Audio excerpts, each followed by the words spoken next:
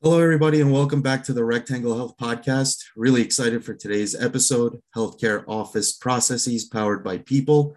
We're joined by Rectangle Health Senior Director of Customer Success, Sam Anderson. Sam, thanks for joining us today. Absolutely. Thanks for having me, Gary. Let's get right into it. I want to start by talking a little bit about the economic instability and uncertainty around us. Like in the retail space, healthcare has been impacted, forcing practices to reduce office hours or even close completely. What can you tell us about what you and your team are hearing in conversations? That's a great question. And this topic almost always comes up as top of mind for practices and for practitioners with whom our CSMs work on an ongoing basis.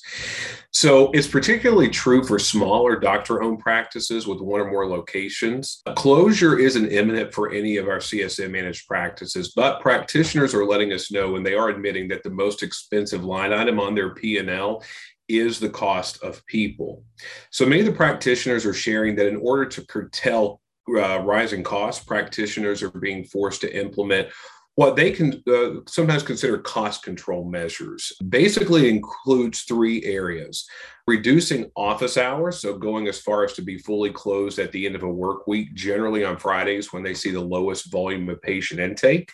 Secondly, where possible, particularly with inflation on the rise, practitioners are sharing with us that they are considering incrementally increasing the cost of certain procedures within reason in their office. And then finally, office staff and the medical personnel that they employ are being asked to wear multiple hats in terms of new, additional, or even shared responsibilities cross-functionally across different teams to keep one or more offices functioning in these, we certainly call them unprecedented and challenging economic times. That's really insightful. And I think keeping staff on board has been difficult too, right? Many practices and businesses outside of healthcare and retail, for example, can relate. And there's many reasons for it, including burnout. What are current Rectangle Health clients reporting with regards to staffing? The pandemic most definitely pushed medical professionals to their mental and emotional limits, whether due to working long, grueling hours to care for patients or the psychological impact of dramatically reduced or shuttered practices. That further exacerbated mental and financial stresses, which have certainly led to burnout. Even now, with increased uptakes in COVID vaccinations and hopefully putting the pandemic in our collective rearview mirror, we've seen an increased demand for practices and practitioners in the areas of hiring and retaining qualified professionals. This ranges from front and back office staff to highly skilled medical professionals.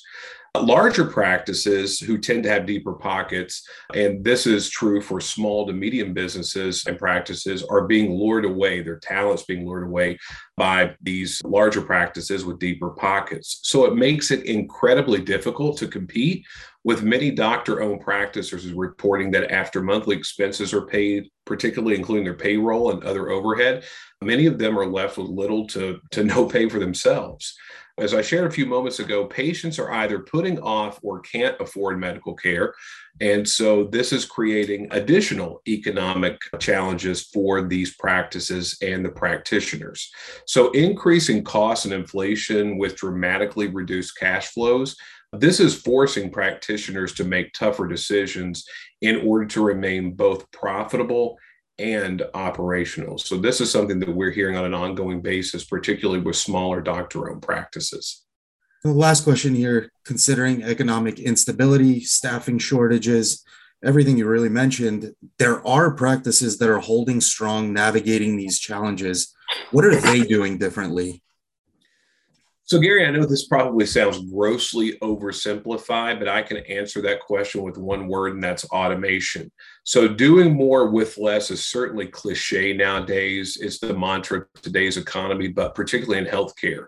With increased competition as well as turnover, practices are asking staff to wear multiple hats. They're improving to improve employee retention through automation, and that's exactly what our practice management bridge software does for these practices of all sizes. It scales with both need and demand for a small, medium business, as well as what we refer to as our enterprise practices as well. Some examples of how practices are strategically using the software to leverage automation.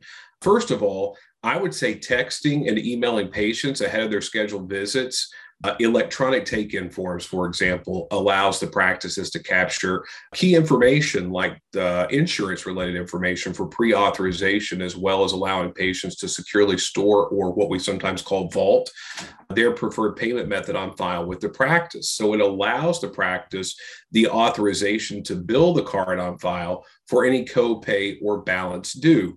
It also supports, for those who are concerned about COVID being on the rise in certain areas of the country, it gives them that contactless experience to make them feel safer and to keep them healthy. Secondly, I would say text messaging is becoming a tremendously powerful tool and a preferred medium through which patients prefer to engage with their providers. So allowing a practice the ability through our software to send a patient an in-office text with a URL link for fast, easy payments become a popular way for practices to leverage technology to get paid in a timely manner and in a contactless way.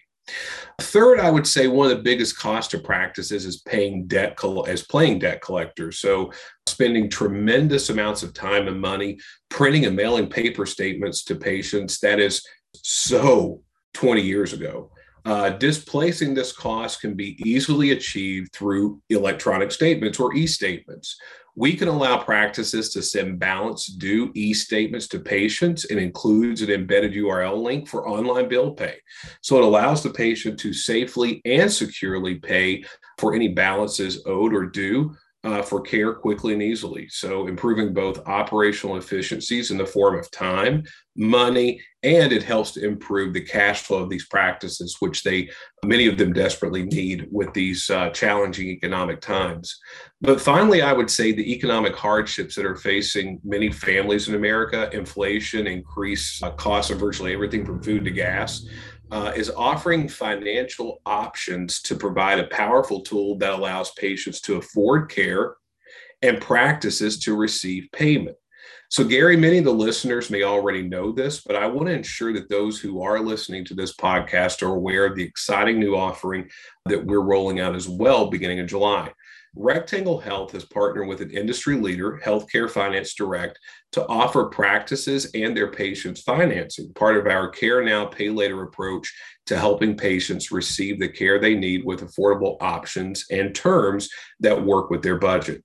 So I would say in those three areas, Gary, that's where technology and automation is helping to reduce costs, getting rid of those redundancies, and helping offices do more with less effort so that they're getting paid in a more timely manner. Managing the cash flow is the heartbeat of any business, and our technology is doing just that. And as I said earlier, oversimplification by saying automation, I know that sounds somewhat cliche, but those practices that are implementing automation into their workflows are seeing less burnout, and they're seeing greater satisfaction from both their patients as well as their employees by not having to spend an inordinate amount of time, manually logging patient payments into their patient ledger.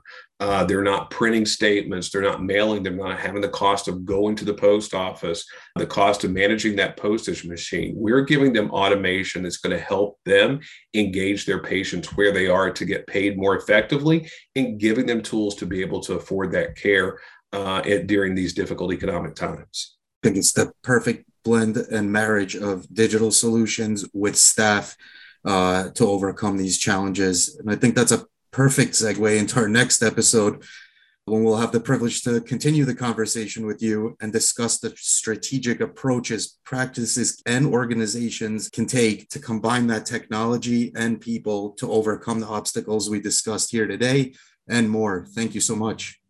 You got it. Thanks, Gary. Thanks again, Sam. I'd like to invite our listeners to stay tuned on Spotify, SoundCloud, Apple Podcasts, Google Play, or listen in at rectanglehealth.com/podcasts. Till next time, everybody.